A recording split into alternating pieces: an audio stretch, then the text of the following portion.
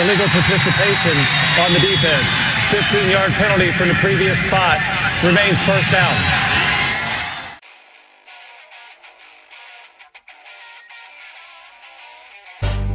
This had better be a big play after all of that.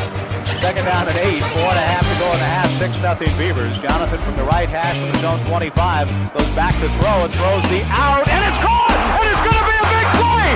Chad Johnson down the left sideline. Nobody will catch Chad, and it's a touchdown, 75 yards for the Beavers. I am the man. This is the moment, and right here will tell perhaps all about that. 3rd and 1.5 from the right hash. Simonson the handoff. Ken cuts to the left. First down and more. 30, 25, 20. Simonson on his way. Ken into the end zone. Touchdown Beavers. And the streak is going to end here tonight.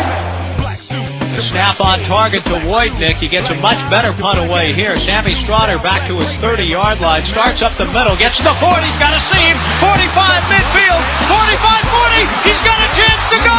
20, 15, 10, 5. Touchdown Beavers! Monumentals or the black suits running in. Nod your head. The black suits. Let me see you nod your head like this. Let me see you like this. Let me see you bop your head. Nod your head. Come on. Let me see you like this. Let me see you nod your head like this. Check it. Yo, it's this chick, right? Serlina, making me sick, right? Earth is worthless to her. She be tripping like threatening me and my men's trying to get the light. Welcome to Illegal Participation, the official podcast of the Heiner Tailgater. Recording this while firmly ensconced at the Heiner Tailgater headquarters, I'm your host and the big bald guy behind the grill, Bill Heine Heinrich. Joining me today from the Port of Canaveral in sunny Ian-stricken Florida, the director of thermodynamic lipid immersion, my co-host and brother, the Beach. Beach, how is post-Ian Florida? Dude, it is beautiful down here. I'm sitting outside in shorts and a t-shirt in front of my hotel, waiting to hop on our boat tomorrow morning. And it was a blue sky today. Believe it or not, at least where we were driving, we came from Orlando. Really, from what we could see, not a lot of damage, from the roadways you could, that you could pick up on. When we were driving early yesterday morning, when I landed, we kind of drove through some residential areas. I went and take a look at my my property down here, and it where my house is at, the it's pretty mature. The trees are probably 20 years old or better, and I was expecting to see a lot of downed trees or anything. And there was a few limbs in the roadway and stuff, but nothing of any great consequence. It weathered it really, really well, considering how bad the winds were supposed to be hitting Orlando. Because it blew a hole through the side of the Jurassic Park building, and the Hulk roller coaster at Islands of Adventure was underwater with as much rain as they got. Yeah. But I'm here a couple days later, and there's still some areas of standing water, but nothing huge. We're down here at the port. We were going to eat at one restaurant, but it closed at 7:00. But we noticed a couple of panels missing from its wall. Probably got blown off in the wind. But again, nothing extravagant that we've seen. They're on the other coast too, though. Yeah. So it would have gone through here and then went back to the Atlantic to warm back up. I haven't even watched the news. Is it heading north and doing damage up in the Carolinas? Let's see. I'll see where it is currently. Now this is, well, that was from yesterday. Let's see. Now this is 3 days ago. Yeah, see, it looks like it's hitting up around the Carolinas was the last I heard. Okay. So, but it really walloped the west coast of Florida, like the Tampa, Fort Myers area, Naples. Yeah. Brought 20 to 30 inches worth of rain in a couple of those areas. Yeah, crazy. Pretty intense. Yeah. Well, glad you're doing good. Glad you're getting on the boat, get out there in the middle of the water tomorrow. Yes, exciting. Well, I want to remind everyone the purpose of illegal participation is for us to talk Beaver sports, tailgating, and anything else we find interesting and stupid every week. If you want to get in touch with us, you can do so. HeinrichTailgater@gmail.com, @HeinrichTailgater on Twitter, HeinrichTailgater on Facebook. Remember, you can listen to us on Apple Podcasts, Google Podcasts, Stitcher, Spotify, iHeartRadio, and most any other podcatcher you use. All right, Beach, ready to talk some Beaver sports? Absolutely. All right. First up, we've got some women's volleyball. Billy, women's volleyball always includes butts. Tell me we don't have any butts this week. Well, Beach, the Oregon State volleyball team dropped a Pac-12 conference match 3-0 to Arizona inside Gill on Friday night. Terrible. And then they took on Arizona State on Gill on Sunday afternoon. And did they get their butts walloped again? But ultimately dropped a 3-2 decision. Now in that game, matching her career high with 13 kills, Nucerna led the offensive attack for the Bees and was joined in double figures by Michael Vernon with 12 kills. The Bees are now 6-8 overall, 1-3 in Pac-12 play, and they've completed a 4-game homestand, and they're now on the road for their next 4 matches, beginning with Washington on Friday night. First serve from Seattle is set for 8 p.m. Well, let's hope we have some success up there. I agree. It'll be tough, though. It's just volleyball is one we talk about every season, and it just never seems to improve. And I was really hoping this year was going to be a change, but there hasn't been so far. Yep. Well, Beach, on to some women's soccer. Ooh, again, women's butts. Oregon State upset bid of top-ranked UCLA fell short on Sunday afternoon as the Bruins took a 5-0 win. Son of a bitch. UCLA used 4 goals in the first 45 minutes to pull away from the Beavs at Paul Lorenz Field. Oregon State will now hit the road this week with a game against Colorado on Thursday. Kickoff from Boulder is set for 2. We need to throw this whole week away. It's been a shit week. We need to start over. I wish we could do that, Beej. Yeah, we should. You should be able to get like one mulligan a year for a week. Wouldn't that be nice? Yeah.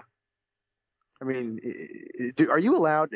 Question for you: are mulligans allowed in actual golf, or No. is it just when you're playing tournaments and you get to buy a mulligan? Hey, pretty much. That's it. That's just what you're doing. Yeah. There should be. Well, if you could buy mulligans, then Oregon would be buying the shit out of them. Yeah. But anyway, it's true. They just buy enough to win the game. Anyway, so moving on. It'd be like listening to a Jerry Allen broadcast of a Duck game. I was listening to it a little bit last night, and he is so bad. And he'd be like, "Oh, the pass across the middle. Oh, it's incomplete. No, it's caught. No, wait, it's intercepted." And I'm like, "What game are you listening to? You just gave 3 different calls for the same thing within like 2 seconds." Anyways. How long? He's been doing it for a long time, hasn't he? Yeah, and he's always been that way.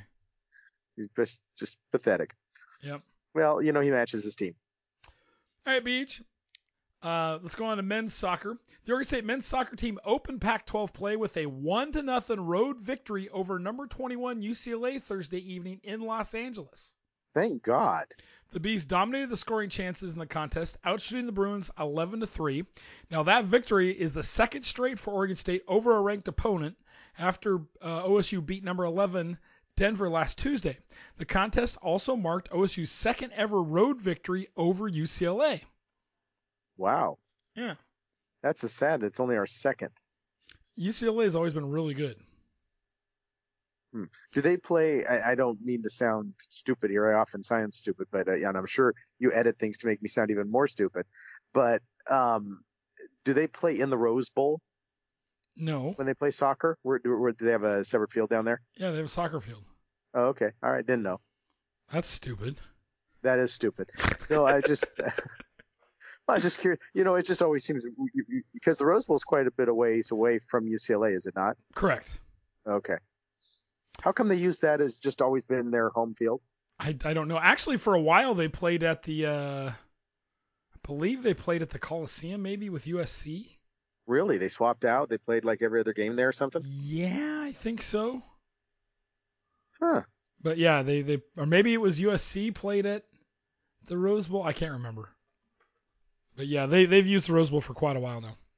Okay, they can't afford their own football stadium, but they can afford a soccer stadium. I guess. A lot less people you have to worry about. All right, Beach. The Oregon State men's soccer team then today took on San Diego State in Pac-12 play And won? and fell 3-0. God damn it. Yep. You know, this whole last few days has just been a big old pile of crap. So, and then on top of that, Bill, you know what I had to do? What? I had to pack this teletype all the way down here. Goddamn Florida. Yeah. Yeah. Well, Beach, Oregon State will return home this week to face California on Thursday and Stanford on Sunday. And finally, we've got a little bit of cross-country news. Ooh, good. The Oregon State cross-country had 4 runners placed between 14th and 24th place on Saturday, building a third-place team finish at the Charles Boyles Invitational in Salem. Now, Janie Hamlin, one of the Beavers in her second collegiate race, led the team by placing 14th, followed by Delia DeLone in 15th and Gabby Peterson in 17th. Peyton Smith finished 24th, and Eliza Ekman rounded out the scoring runners in 37th. Now, the Bees will get a couple weeks off from competition before the Nutticombe Invitational and Lewis and Clark Invitational the weekend of October 14th and 15th. Gotcha. And lastly, Beej, I'll just throw this in here. A little bit of football news. Oregon State inside linebacker Jack Coletto has been named a semifinalist for the prestigious William V. Campbell Trophy the National Football Foundation announced last week. Well deserved. You're like, oh, semifinalists. Coletto is one of 156 semifinalists for the honor. Oh, God. Which is in its 33rd year of honoring an individual as the absolute best football scholar athlete in the nation for his combined academic success, football performance, and exemplary leadership. So what is that, like one for every team? That's more than, yeah, pretty much. I mean, yeah, 156. Okay, pick the best. These are our top ones. We went to every school and we picked the top one. This is pretty much, and that's why I threw it in there because I read it and like, ooh, semifinalists. That's pretty good. Then I read 156. I was like, man, I would even be like a little, even if it was like 40, I'd be like, okay, you're in the top 40. Great. The only thing that does help is if you don't win, you can put that crap on a resume and don't disclose how many semifinalists there are. Exactly. And you're like, oh, wow, that's impressive. I was one of the top D's in the nation. Well, they honor the top 3,000. Exactly, and I was in that. Well, when we were talking on the cross country and you mentioned the 37th place, I'm like, well, how deep do they go and still get points? Exactly. So, how many runners are out there running? A boatload. Apparently so. So, anyway, hey, Billy. Yes, Pete. Did you hear that? I'm glad you packed that teletype with you. You never know when that thing's going to come in handy. I hate you so much. You're the one that originally brought out the teletype, not me. Well, I mean, for Pete's sake, you could have bought me a new one by now. I mean, you haven't got me a Christmas gift in like 3 years. You know, you got a phone. You ever heard of email? You jackass. Hold on here. All right, Billy. I don't know what's worse. You took the machine or you took a bunch of paper with you. Well, oh, shit. Well, and it freaking runs in an old style plug-in because the son of a bitch was built in the 20s, so I tried to find a place I could plug it in was a bitch, too. So what you're saying is it doesn't have the grounding part? No third prong. Yeah. Oh, yeah. And it doesn't, so the thing is, it's slightly frayed and it shocks you when you plug it in. Billy. Yes, Beach. This just in. The U of O is a pathetic excuse for higher education. On Wednesday, the university, to end what it calls reprehensible fan behavior, took a quote number of actions. These actions include engaging student leaders in conversations that lead to positive changes across campus and interventions, if necessary, during sporting events, a statement from the university said. And if talking points and overused phrases don't get them out of social media embarrassment, they will pick a random strange out of the student section and blame him for all their evils. the Ducks have done over the last year. There's over 25,000 students at the University of Oregon, and I bet you not one of them knows who their class president is, let alone who their student leaders are. This crap is a joke. They put this stuff out and they act as if they're doing something to stop this. And what it is you got a bunch of morons, and you know what? You can't fix stupid. And why don't they just come out there and admit it instead of giving a bunch of talking jargon that just blows sunshine up people's asses? That's just blatantly untrue. And the funniest thing was, there's a high school recruit from North Salem High School. I'm gonna butcher his last name, Manu Maluena. Mm-hmm. Have you heard of him? Yeah, he's Polynesian. Okay, well, he was at the game when they started chanting 2 weeks, or was it a week and a half ago now, when they started doing that chant to BYU, and so he was there, considering U of O is trying to recruit him, as well, I think, as maybe a school in Florida. And at halftime, after that little chant went, because, by the way, he's a member of the Church of Latter-day Saints, they left the game. Mm-hmm. So he said now he will be attending probably future games this season, and he hasn't ex-nayed the Ducks out of his search. But it sure doesn't help much on your recruiting when you're offending people because you're making fun of their religion. But anyway, I just get so tired of this crap anymore on social media, and the universities just doing word salad to try to make it sound like they give a damn when they don't. All they want this stuff to do is go away. And they're going to give you little talking points, and then they just pray to God it doesn't happen again. But if they have to do something, they'll find a sacrificial lamb, they'll throw them under the bus, and they'll call it good. So yeah, but I mean, really, what do you expect the university to do? I'm just saying, in all seriousness, people suck, and that guy's gonna. Those people that were doing that are gonna suck. And then say that. Say, there's no possible way of the 25,000 student bodies that we're going to stop 25 morons from chanting moronic things. Yeah. And we can kick them out, and that's probably what we'll do in the future. Yeah. I mean, literally, that would have more impact in my point of view. I always go back. Do you remember reading Fahrenheit 451? Oh yeah, love that book. Yeah, and there's a scene when they're going after the hero in the movie. They're attacking him with. I just remember it being some kind of mechanical dog with like a dart on its foot that's meant to kill him. Yeah. And he ultimately escapes. The Hounds. But they're showing this live on television, and so in order to satisfy the audience, they just pick a random guy walking across the street, and they send the animal after him, and they say, "Oh, there he is," and they end the episode because it's all being broadcast on TV with this poor bystander just getting killed to make the audience believe that they were successful in their operation.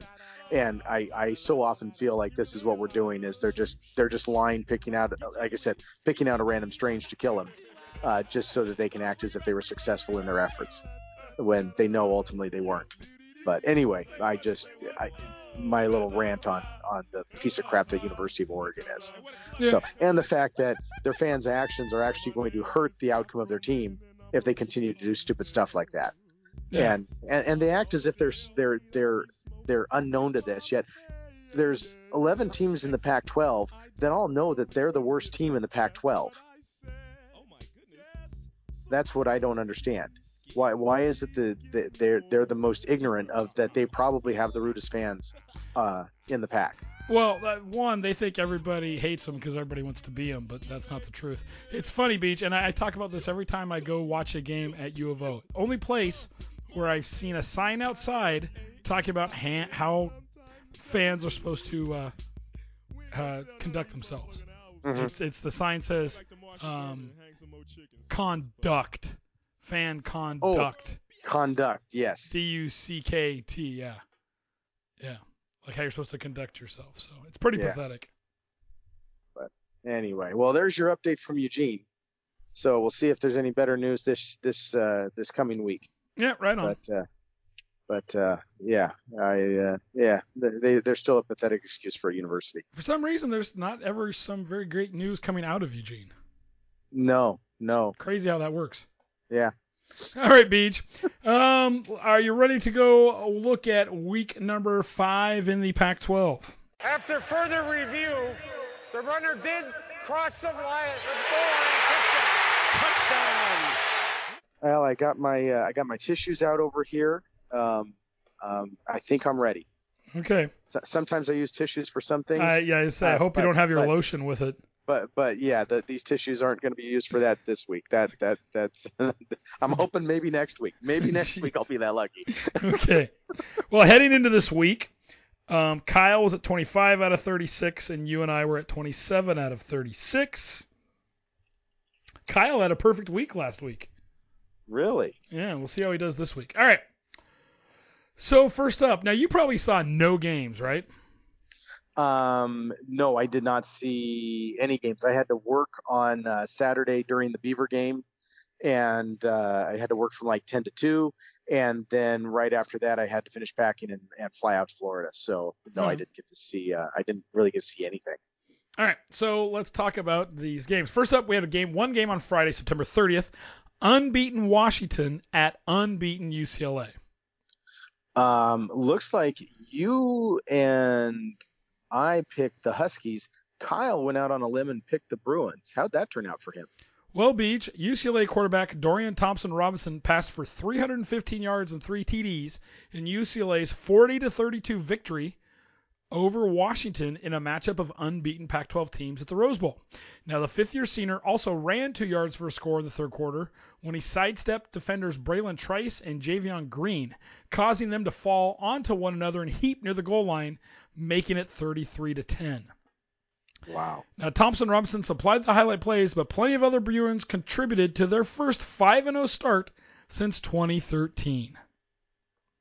Son of a bitch, that goddamn Chip Kelly. Yeah, and so it actually got up to 40-16, I believe, before the Huskies scored a couple late touchdowns to try and come back into it. So that's still not enough to put him over the top and allow that bastard to be still undefeated. Exactly.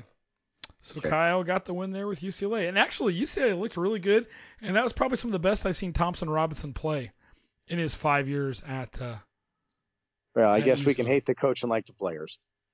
Yeah. So, all right. Next up, all the rest of the games were on Saturday, October 1st. First up, we had Cal at Washington State. So all of us picked the Cougs on this one, and I'm pretty thinking that was the right that's how it turned out. Am I wrong to think that, Billy? Well, Washington State quarterback Cameron Ward threw for 343 yards and 3 TDs as Washington State beat Cal 28-9 on Saturday, despite Ward being intercepted twice in the end zone. Renard Bell caught 8 passes for 115 yards and a TD for Washington State, which played 4 of its first 5 games at home. Now, Jack Plummer for Cal completed 23 of 33 passes for 273 yards for Cal, which was coming off a big win over Arizona last week. So, yeah. Strange, though. Both of those teams scored 40 points last week, and then you get a 28-9 game. Yeah. So. Well, sometimes teams just match up better with one another. True. True. So we all got a point on that one. Yep. Next up, Colorado at Arizona. Yeah, we didn't have a lot of variety in who we picked this last week. So correct. All of us went with Arizona on this one. This is the battle of probably what I hope are the 2 bottom feeders of the pack. Well, Beach, Arizona quarterback Jaden DeLora, who last year played at Washington State, tied a school record for TD passes in a game with 6 and threw for 484 yards. Jacob Cowing caught 12 passes for 180 yards and a touchdown, and Arizona dominated from start to finish in a 43-20 victory over winless Colorado. Now, it was another bad loss for the Buffs, who lost their first 4 games by at least 25 points and weren't much better against the Wildcats, obviously losing by 23. There were already questions about Coach Karl Dorrell's job security coming into Saturday's game, and they aren't going away after this stinker, particularly from the defense. And Beach, just today, Colorado fired football coach Karl Dorrell in the wake of the Buffs' 0-5 start. Wow. I thought, didn't they just say last week or something? Didn't we just have the conversation where they were behind him? Where they gave him the vote of confidence, and then I say that's not a good thing. Yeah. Yep. Why would you do that, and then a week later, have ask for takebacks? That's just baffling to me. I know. Now, the school also dismissed defensive coordinator Chris Wilson. Offensive coordinator Mark Sanford will serve as the interim coach, the school announced. Sanford is the former head coach at Western Kentucky, where he went 9-16 in 2 seasons in 2017-2018. Now, defensive line coach Gerald Chapman was named the interim defensive coordinator. Dorrell will receive approximately $8.7 million in a buyout. I wish I could get fired for $8 million. You're doing a crappy job. Here's $8 million. See you later. I know. It's so bad. Yeah. It's so bad. We signed a bad deal, and we're willing to just pay you off and get rid of you and try somebody different. We'll take the $8 million loss, and yeah, it really shows you how much how much pressure boosters have. Oh yeah. To influence change on a university. Oh yeah. And I mean, I know they're usually the ones coming up with the money. Hey, we'll give you the $8 million to get rid of this guy. Correct. Yeah. And again, I sit here and I appreciate there's certain coaches that are better, certain coaches that are worse. There's chemistry, there's players, there's recruitment, there's all these factors in it. But the fact is there's 12 teams in the Pac-12, and they're all trying to be the number one position, and somebody's going to be in the bottom half of that thing no matter what you do. I agree. So it's like, well, you can try, but is it really worth pissing away $8 million and giving away to a guy who just sucks just so you can get another guy who might suck a little less? But it is what it is. Mm-hmm. That's why you shouldn't sign such stupidly long, stupid, expensive contracts. I agree. You'd think they would get smarter and start signing, but I mean, I guess the coaches wouldn't sign a short-term contract, but if they were good, they would. And I think Jonathan Smith got when he first started, his contract was pretty pittance compared to the rest of the conference, I think. Yeah. But yeah. So anyway, right. Well, good luck to them. We all got the win there. Oh, real quick question, Billy. Why did they fire the defensive coach and not the offensive coordinator? I know, that's what you'd think, right? Yeah. Because so there's two ways to look at it. You're getting beaten by that much. Is it because you're giving up way too many points, or you're not scoring enough? Yeah, and it's like they just picked one and said, okay, you got the short stick. I don't know the ins and outs. That guy might have been closer to Dorrell than the other guy. Who knows? Yeah, I thought that was interesting that they grabbed one and not the other. And maybe that's the guy that the boosters didn't like. What sucks is the whole season's shot now anyway. It doesn't really matter. So. Yeah, I mean, the Beavs saw this a few years ago when Anderson walked away, 4 games in? Yeah, except Anderson, at least we didn't have to pay him any money, correct? Correct. Yeah, that was. Which makes me think there was probably something else going on there. All right. Next up, we have Arizona State at USC. And we all picked them in at Troy because we're not stupid. USC quarterback Caleb Williams passed for 348 yards and 3 touchdowns and rushed for another score, keeping USC unbeaten in Lincoln Riley's first season with a 45-25 victory over Arizona State on Saturday night. Now, Mario Williams, Malcolm Epps, and Kyron Hudson caught TD passes from Caleb Williams, who returned to elite form after struggling through much of the Trojans' nail-biting 17-14 win at Oregon State last weekend. Running back Travis Dye also rushed for 62 yards and 2 second-half scores for USC. Now, Emory Jones passed for 243 yards, and Xavier Valladay rushed for 2 touchdowns for the Sun Devils, who gave an encouraging effort in their second game under an interim head coach, Sean Aguano, after the firing of Herm Edwards. Did some jackass players go out and roll around on the field after USC's victory there? No, they were at home, though. Oh, okay. Yeah. So 2 Pac-12 coaches have already been fired this year. Yeah, not starting off too well, are they? No, not at all. All right, Beej. Last game up that we picked, Stanford at Oregon. And our choosing does not necessarily justify support, but we all chose Oregon. Well, Beej, Oregon quarterback Bo Nix threw for 2 touchdowns and ran for 2 more, including an 80-yarder. And number 13 Oregon won its 4th straight game with a 45-27 victory over Stanford on Saturday night.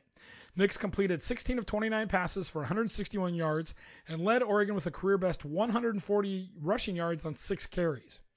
Oregon had 351 yards on the ground compared to Stanford's 127. Cardinal quarterback Tanner McKee threw for 166 yards and 2 TDs. Casey Filkins rushed for a score and caught another TD pass.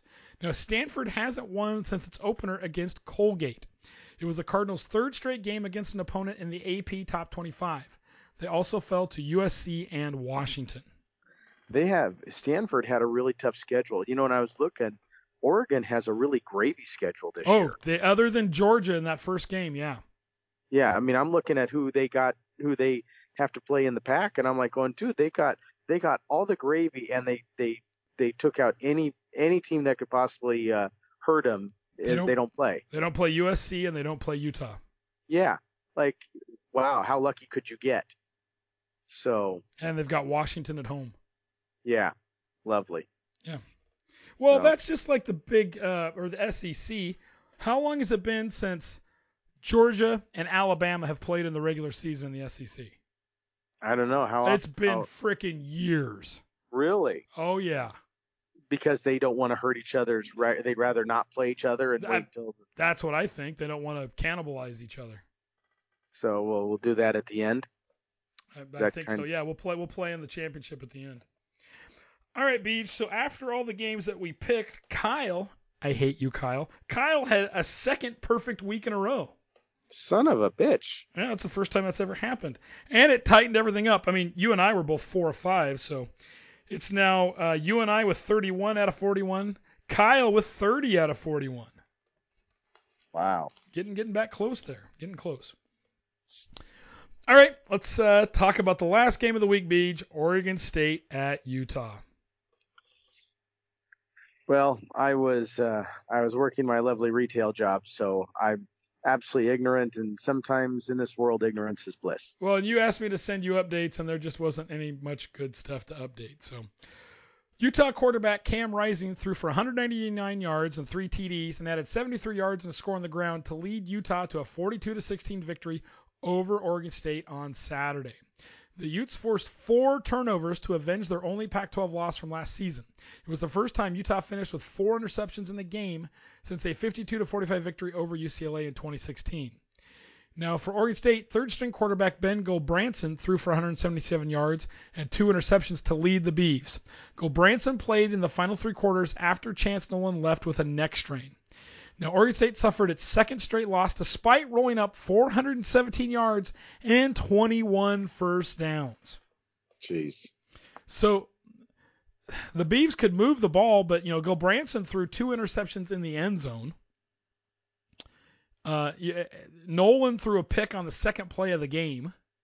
If you're throwing interceptions in the end zone, I mean, that's potential touchdowns, right? I mean, that's literally touchdowns. Well, and one of those, he threw an interception. Touchdowns are field goals. He threw an interception in the end zone that was returned 70 yards to the 30, and then they scored 2 plays later. So it was a 14-point swing.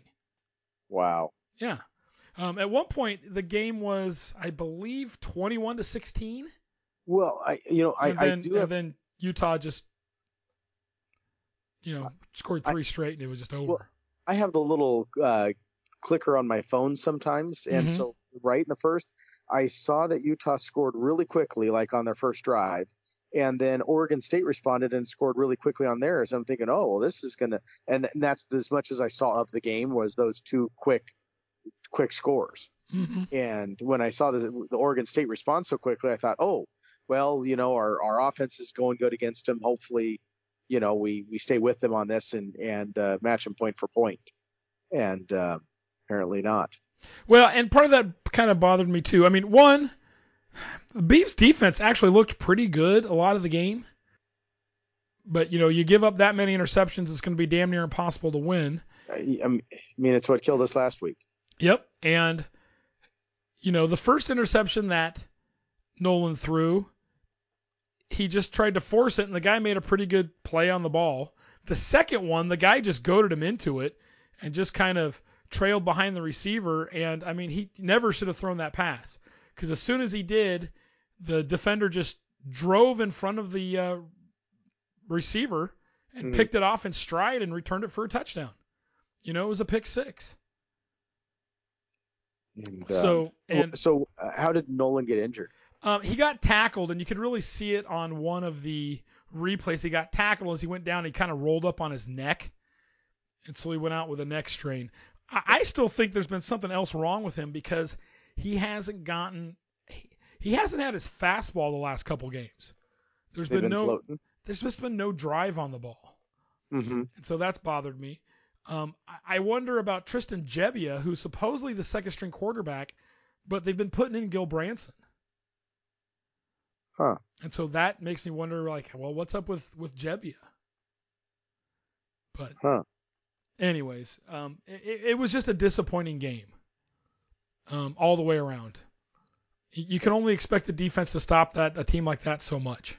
Yeah. The other thing, too, is the 2 interceptions in the end zone. You've got the ball first and goal. One of them was from the 5-yard line. Run the damn ball. I'm with you there. That's I can't remember who said it, but the one coach said when you throw a ball, only 3 outcomes are possible, and 2 of them are bad. Yeah. And you run the ball, you hopefully diminish the ability of the turnover. Is diminished much, and especially if you only got 5 yards to go, if you've got a good line, you should be getting 2.5 yards. Well, just on a line rush. You've also got your basically third string quarterback in there. Give it to your running back and your big guys up front. Yeah. Absolutely. Especially when we've got such multiple options to go with. I agree. And it's I remember was it Steven Jackson's last year? He couldn't go anywhere because they knew he was all we had, and they shut him down. Do you remember that? Who? Steven Jackson. Who shut him down? It didn't matter. It just felt like he wasn't as effective his final year. I think you're thinking of Ken Simonton. No, it wasn't Simonton. No, Jackson had a boatload of yards his last year. Was it? Yeah. Well, maybe there was somebody we had. We've had a couple of good running backs there. I just remember there was one year where we just didn't have a really good throwing game, and it was like all we seemed to do was run it, and every time he seemed to get stuffed because that's what they were counting on. That's all they had to worry about. Mm-hmm. So I think you're thinking more of Ken Simonton's last season. Steven Jackson had a great sophomore and junior year. Who did he not play a senior year? No, he went to the NFL. Okay, who was after Steven Jackson? Ooh, that is who was after Steven Jackson? Wasn't Quiz, was it? Nope, Quiz didn't come till 2008. Are you quizzing me on this one, or are you? Oh, I know who it is. God dang it! Who was after Jackson? So Jackson played 01, 02, 03. And there was a running back that was the same he was in the same grade or same class as Jackson, but he played a senior year and was the starter. Bernard? Nope. Bernard started into 05. Bernard was 05, 06, 07. So 04 it was Dwight Wright. Ooh. Maybe it was Bernard, though. Did he get struck down quite a bit? Bernard had 3,000-yard seasons in a row. Okay. So, no, it was probably Dwight Wright. We had Derek Anderson throwing the ball. Okay, gotcha. But it was really Dwight Wright. So, okay. Anyways, all right, Beach. So that was just a disappointing game. Let's throw this week out. Let's never have this week come back to us again. Yeah, that was probably the worst 2-game stretch for the Beavs with those two back-to-back. Yeah. Playing two ranked teams. Mm-hmm. So now flush it and go beat Stanford. Absolutely. All right. So, Beavs, let's talk about the Pac-12 in the polls. Pac-12 is getting some love this year. So in the AP poll, USC checks in at 6. Utah moves up a spot to 11. Oregon is up to 12. UCLA jumps into the poll at 18. And Washington falls a little bit, but only to 21. And Washington State is just outside in the others receiving votes category. Now, in the USA Today coaches poll, again, USC is at 6. Utah's up to 11, Oregon to 12. UCLA jumps in at 19, and Washington falls back but just to 24. And Washington State, again, is in the others receiving votes category. Okay. All right. Well, Beach, it is now time for the Tommy Tuberville. What's he think I look like? A jackass? You sure do. Jackass of the Week Award. Every week, we discuss a person in college football who exemplifies the truly worst in sportsmanship, leadership, or just being a fan. And this week, Beach, it's personal. Personal? This week, for me, it's personal. What happened? I'm giving it to the corporate overlords at 2 companies. Dish Network and ESPN/Disney. Really? Yes. What'd they do? Well, Beats, some college football fans this last week had a tougher time than others when they tried to watch some of the Week 5 slate of games. So Dish Network pulled all of Disney's 20 television channels off their television service and Sling TV after the 2 companies failed to renew their carriage deal on Friday night. The contract between the 2 companies expired at midnight on September 30th, prompting Dish to make the significant move just before Saturday filled with college football.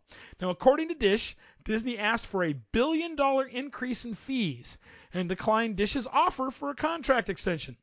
Dish also claimed that Disney is demanding that ESPN and ESPN2 be included in Dish TV packages that currently exclude sports channels, in addition to requiring users to have to pay for local channels. So Disney ABC owns some local ABC channels. Okay. Right? So they want users to have to pay for that. Now, Disney responded saying that Dish rejected its, quote, fair market-based offer for continuing to carry the networks. Now, a Disney statement said, quote, after months of negotiating in good faith, Dish has declined to reach a fair market-based agreement with us for continued distribution of our networks. As a result, their Dish and Sling TV subscribers have lost access to our unrivaled portfolio of live sports and news, plus kids, family, and general entertainment programming from the ABC-owned television stations, ESPN networks, the Disney-branded channels, Freeform, the FX networks, the National Geographic channels, and Baby TV. So this is everything that was polled at midnight on the 1st. You ready? I'll go down with the least offensive ones first. Baby TV. Uh-huh. National Geographic. Mm-hmm. Nat Geo Wild. So far, nobody's going to be calling their provider. Nat Geo Mundo. Don't even know. Freeform. Don't care. FX. I like FX. FXX. That sounds hot. FXM. That sounds... I don't like... Yeah, no. Disney Channel. Eh. Disney Junior. Eh. Disney XD. They got Phineas and Ferb on there, I think. ESPN Deportes. Did they do the Ocho? ESPN News. Uh-huh. ESPN U. Uh-huh. ESPN2. Yep. ESPN. Uh-huh. ACC Network. They do that? SEC Network. I didn't know they controlled those. And the Longhorn Network. Oh, my goodness gracious. You're kidding me. Yep, they pulled them all. Dude, that's like... I mean, you're starting wars. Yeah. Yep. On a Saturday morning during football season. And How in the... Dish is the one that sells those damn, like we have, the portable satellite dishes that are labeled as the tailgater dish. Yeah. Yeah. So how to so if I was a Longhorn and I wanted to watch that, you don't get it if you have Dish. So I'd have to go direct to... Here's my frustration. And no, you can't just sign in on your account on ESPN because it asks you for what your cable provider is. And since they don't have an open contract, yep, but you don't get that's it. that's BS though, because you've been paying your contract to that provider, to Dish, I know. to provide you those stations. Oh, I know. I pay them every month. I pay them every month with these are the stations I should be getting. Yeah, Dish is like, if you're not going to give them, then my value of my contract just went down by 2/3. Exactly. These are the stations I watch. Yeah. Yeah. Unbelievable. Yep. I didn't realize that Disney controlled the ACC. Those are all through ESPN. Oh, okay. The ACC network, the SEC network, and the Longhorn network are all done through ESPN. Okay, but like the Pac-12 network is not done that way. They are their own thing. Are they the only one that does it that way? Yes. Wow. Except for maybe the Big Ten. I don't know how the Big Ten works. Okay. But yes. Anyway, that's insane. Yep. You know, and I guess you sit there and, I mean, to me, both parties suck ass because you should be, you know, granted, I understand you guys are in a little bit of an impasse here, but the consumer is going to be the one that ends up getting hurt the most. Yeah, we're getting screwed. And the consumer's going to take it back out on you. Well, and you know who the consumer's going to take it out on? Dish. Yeah, exactly. Because they're the ones doing it. Yeah, I paid you for these services. Yeah. Not my fault. You can't come to an agreement with them on a wholesale level. You shouldn't have presented it to me like you could. Yeah. And Dish has this happen all the time. I don't know how many times I'll be turning on and they'll get into a pissing match with like whoever owns the local CBS channel, and I can't get CBS. I've heard those come through on occasion all the time, and I'm just tired of it. So we're the ones getting screwed. Wow, and the fact that you can't even that they wouldn't even have a retrofit to live stream. Nope. You know, honestly, if Disney was smart, they would have said, hey, for those customers who are currently not happy with their Dish network, we're going to give you a free weekend of streaming. Yeah. You know, they could have done something to be proactive, and they would, you know, and endeared the customer to them as opposed to, because to me, both parties suck ass at this point, my view. Yep. I mean, like I said, they're going to blame Dish mostly, but still, Disney could have come to the party and said, hey, we understand that we're coming to an impasse and we feel we give certain value, but we're not going to just take away your weekend without any warning and not have you give an opportunity to try to find other means to get your services handled. Mm-hmm. I mean, I would have been, if we were out at the tailgate, I'd have been pissed as hell. Oh, I know. I hope they get it fixed in the next 2 weeks. Yeah, because that totally screws. Why do we have a tailgater? A TV. Yeah. Then at that point, we'll just buy the individual apps and just stream them. Yep. So anyways, for getting in this stupid pissing match, Dish and ESPN, you get this week's.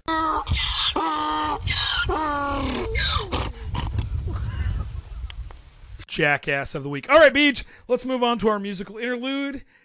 It is Fire, and it is your pick. It is my pick. So, song today. The song that I'm picking today was written by a guy named George McCorkle. If you don't know who he is the rhythm guitarist for a little band called the Marshall Tucker Band. This song was originally recorded by the band on their 1975 album, Searching for a Rainbow. It peaked at number 38 on the Billboard Hot 100. McCorkle actually hoped Charlie Daniels would record this song, and Charlie Daniels was his friend, but Charlie refused. And after that happened, McCorkle decided to have his own band record it. The song's lyrics are set during the California Gold Rush and details how a family is going to strike it rich.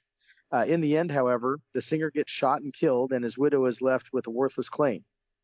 One interesting note on this song is that Toy Caldwell, his steel guitar, is out of tune because he did not know how to tune a steel guitar. And one other little fun fact here before we play the song, I was curious on how Marshall Tucker Band got its name, since there's nobody in the band named Marshall Tucker. And the story goes they had rented a warehouse to record in, and they didn't have a name for the band yet. And they had a key for the warehouse, and the key had a name etched in it, and it said Marshall Tucker. Huh. And so they decided to name themselves after the name etched in the key. What it ended up being was the guy who had rented that space before them. He was a blind piano tuner. and his name was Marshall Tucker. And he scratched his name, or they wrote his name on the key. Ultimately, they are named after a blind piano tuner that left his name on the key that they used to record their first album. Huh. Yeah. So anyway, there you go, Marshall Tucker Band. So and so just to finish this up, here you go. Actually, this is I'm really into 70s music right now, if you can't tell. I can tell. And so this one here, Fire on the Mountain by the Marshall Tucker Band. Here you go.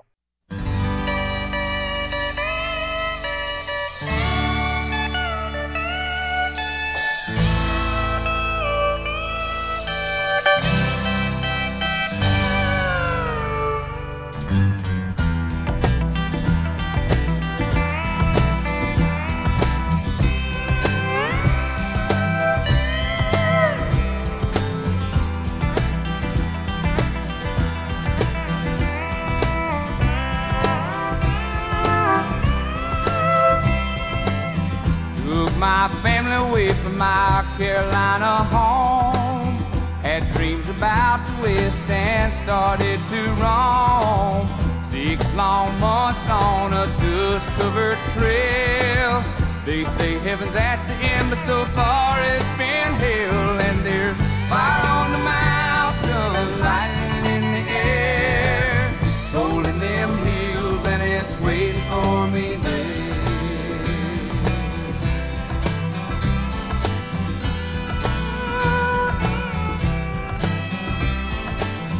We were digging and sifting from 5 to 5, selling everything we found just to stay alive.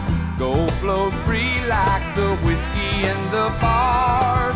Sinning was the big thing, Lord, and Satan was a star. And there's fire on the mountain, lightning in the air, golden them hills, and it's waiting for me there.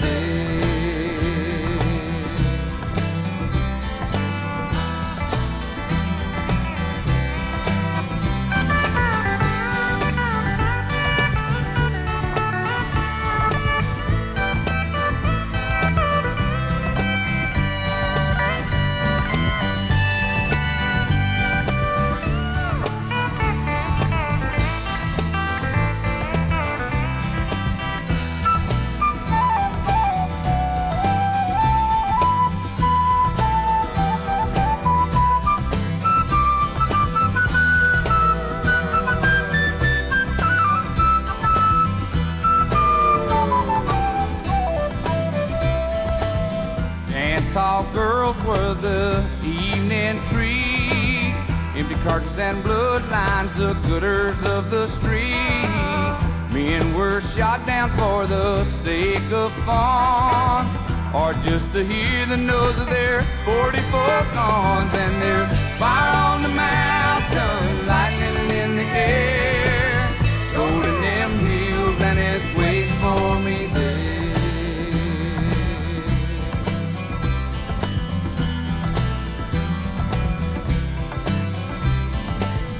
Now my widow, she weeps by my grave. Tears flow free for her man she couldn't save. Shot down in cold blood by a gun that carried fame. All for a useless and no good, wordless claim. And there's fire on the mountain, lightning in the air, golden them hills, and it's waiting for me there. Fire on the mountain, lightning in the air, golden them hills, and it's waiting for me there. Waiting for me there.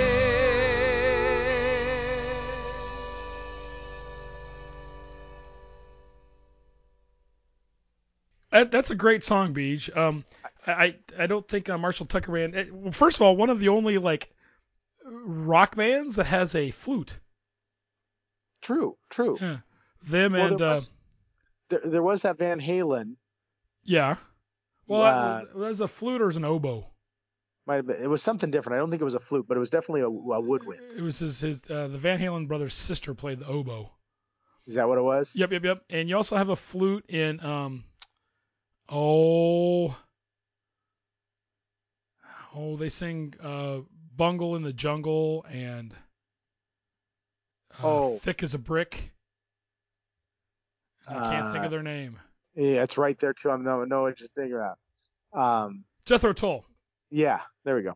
And they had a flute player. Not common though. Not common. Well, and really, these guys were right in there. I think I don't know when Leonard Skinner formed, but they're right about that same time frame of that kind of Southern style rock. Yeah, well, these guys will predate them a little bit. They were like early or in the mid '60s, and I think Skinner was right in the early '70s. Okay. But yeah, right about the same time. I love Marshall Tucker Band. All right, Beach, good pick. And you know what? Kyle has been wanting to pick again, so we're going to let him pick next week. So, Kyle, you get a pick next week, even though we hate you. Did Kyle even respond to you this week? Or yes, did he, yes. I've got his email right here. So, with that, it is time to look at our week number 6 preview in the Pac-12. All the games are on Saturday, and we've got 1, 2, 3, 4. Looks like we got 5 games. Who doesn't play? Looks like Washington State, Washington. Looks like Colorado, and I don't know. Somebody else has the week off. So what you Cal, Colorado and Cal have the week off. Is Colorado fire their coach and they're not even going to lose this week? Nope. Again, that was good. Actually, it's a good time to do it because now he's got 2 weeks to work on his team. Can you really fix that though? Yep. Well, at least try to get something. Try to get a win somewhere. Yeah. All right, and I think that'll be against the Beavs. Oh God, no. Yeah, it'll be against the Beavs, right? No. 3 weeks they play the Beavs. I don't know who they play next week. All right. So all the games are on the 8th. First up, we've got Utah at UCLA.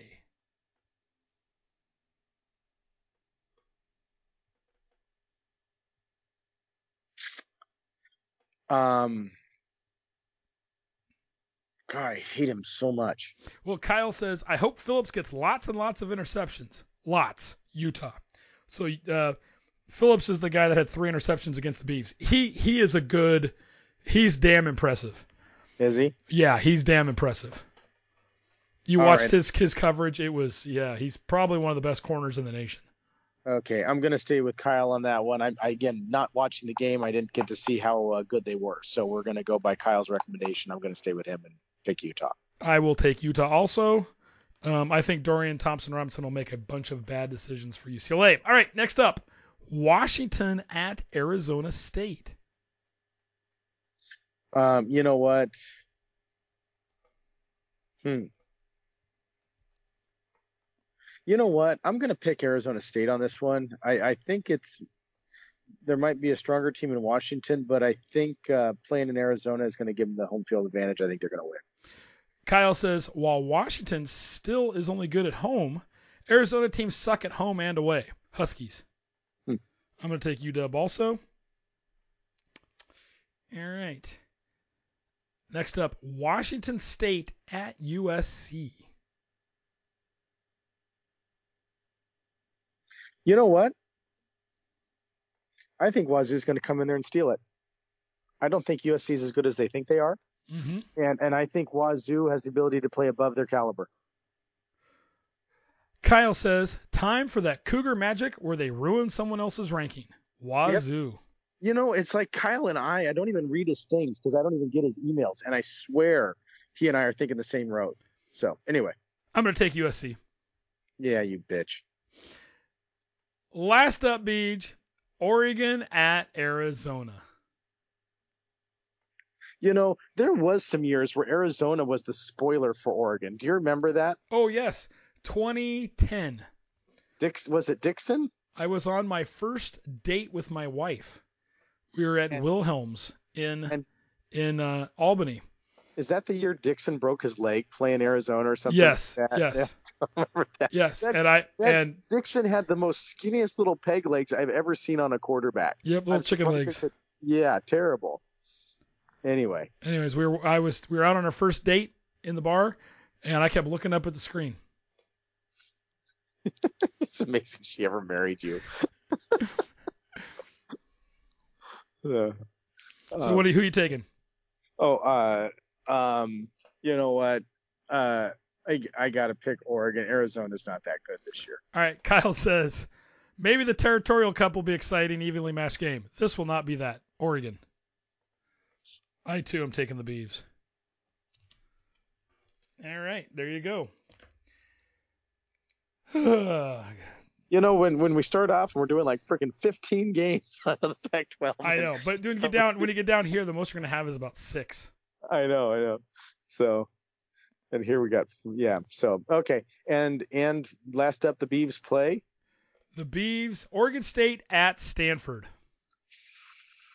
You know, Stanford used to be, remember that, what was the game where we freaking fumbled the damn ball out of bounds in the end zone and it ended up being, like a touchback?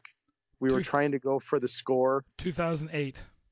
God, you know, there's certain games you remember names. That was the first game of the season. If the Beavs had won that game, they would have gone to the Rose Bowl. And I just remember she stretched.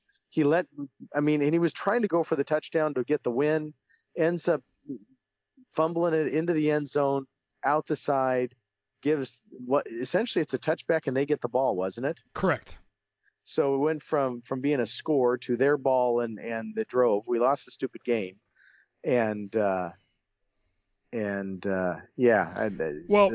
Those ones are the most bitter ones I remember the best. Going into this game, I want to see Oregon State establish the run.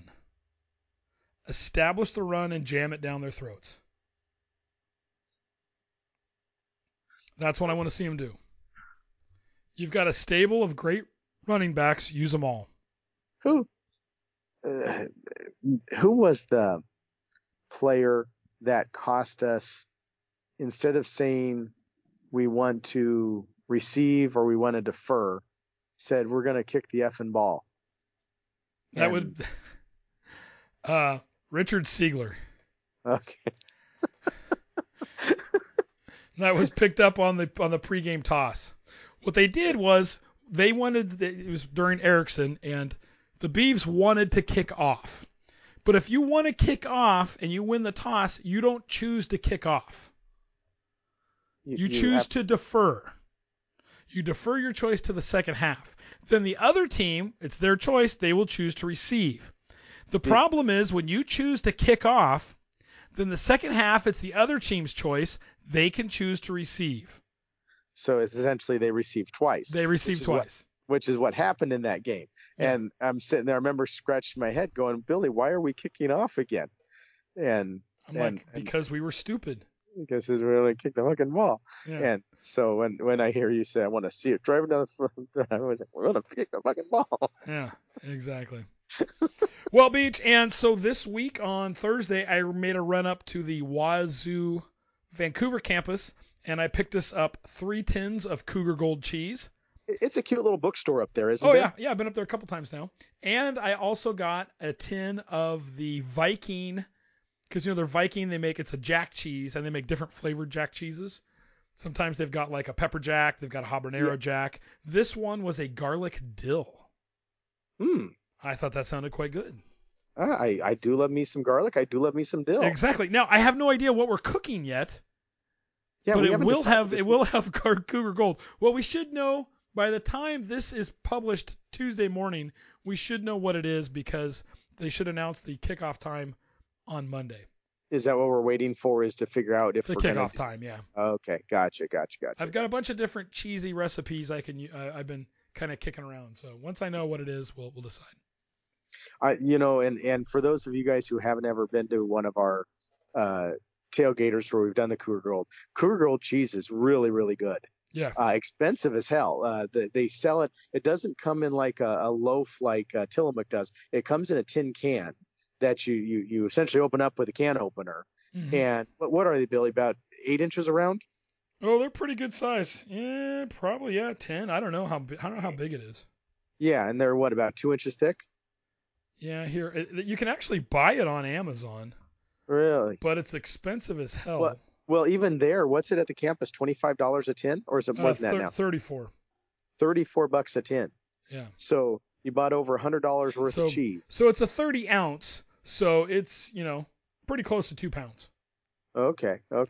But still not cheap cheese. No. But it's got a little bit of bite to it. A lot of times what works good is if you mix it with like a Tillamook or something with a little less edge. Oh yeah. And it just gives you a little bit of a bite to tone down the bite, but that little bit of bite, it's good stuff. Yeah, you can buy it on Amazon, but on Amazon you're looking at $75. Wow. Yeah. Or here you can get the Cougar Gold and a silicone stretch lid, like put over the top of the can like a little condom for $80. Wow. Oh wait, here's one for $60.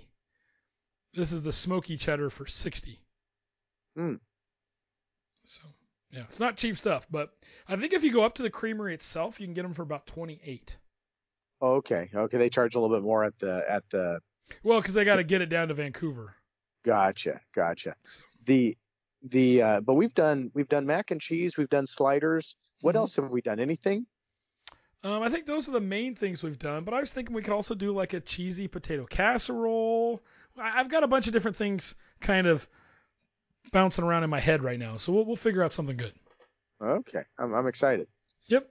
Mostly because it means I don't have more to do, and it all puts the burden on you. So that's what I like the most. Depends on what we decide to make. Yep. Hoping it stays towards that though. All right, Beach. Anything else to put in till today? I got nothing, Billy. I'm hopping on a boat tomorrow. What time is your time to board? I think our time to board's like 11:15. Oh, nice. Go straight back to the buffet. Don't eat breakfast. Don't eat breakfast. Get up. Go to the buffet. Okay. Well, there's probably only one that's open, but yeah, go back and eat. Okay. Don't eat breakfast. You've already paid for the food on the boat. Seriously. Yeah.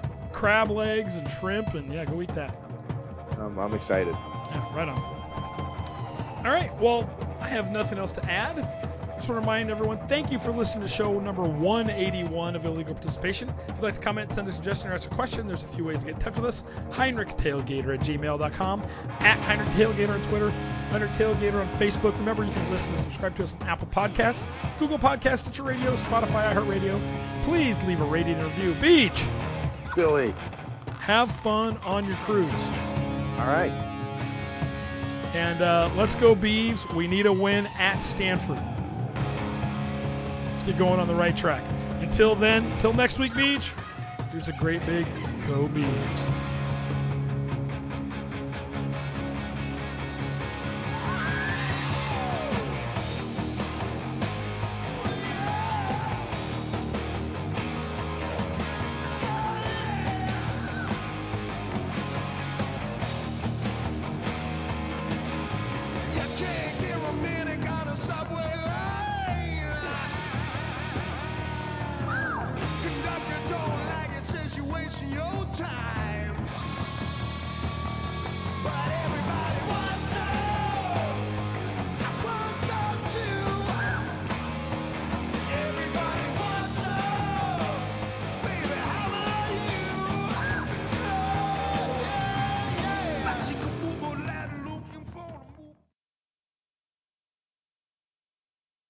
I'm still working on very little sleep because of my red eye. Well, if you'd quit eating... Oh, wait a minute. That's pink eye. Oh, yeah.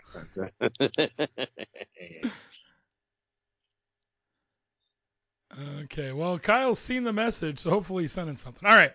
You ready to do this? Yeah, I'm going to suck, but let's do it. Oh, so it's going to be a normal show. Perfect. Yeah, pretty much. Ursurna Baluglu. Balioglu. I'm not sure how it is. Ballioglu. Balioglu. Anyways,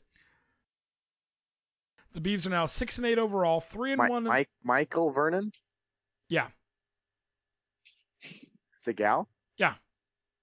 Okay. Mychael. Okay. All right, good one. All righty. You're pushing 11 o'clock. You need to go to bed. Yep, I know. It's been a long day. Yeah. All righty. I thought I brought it pretty well today. It's actually pretty good considering you're remote. I know. Freaking teletype machine. You're stupid. All right. All right, Beach. I will talk to you later. Okay, have fun. All right, take care. All right, bye. I like beer.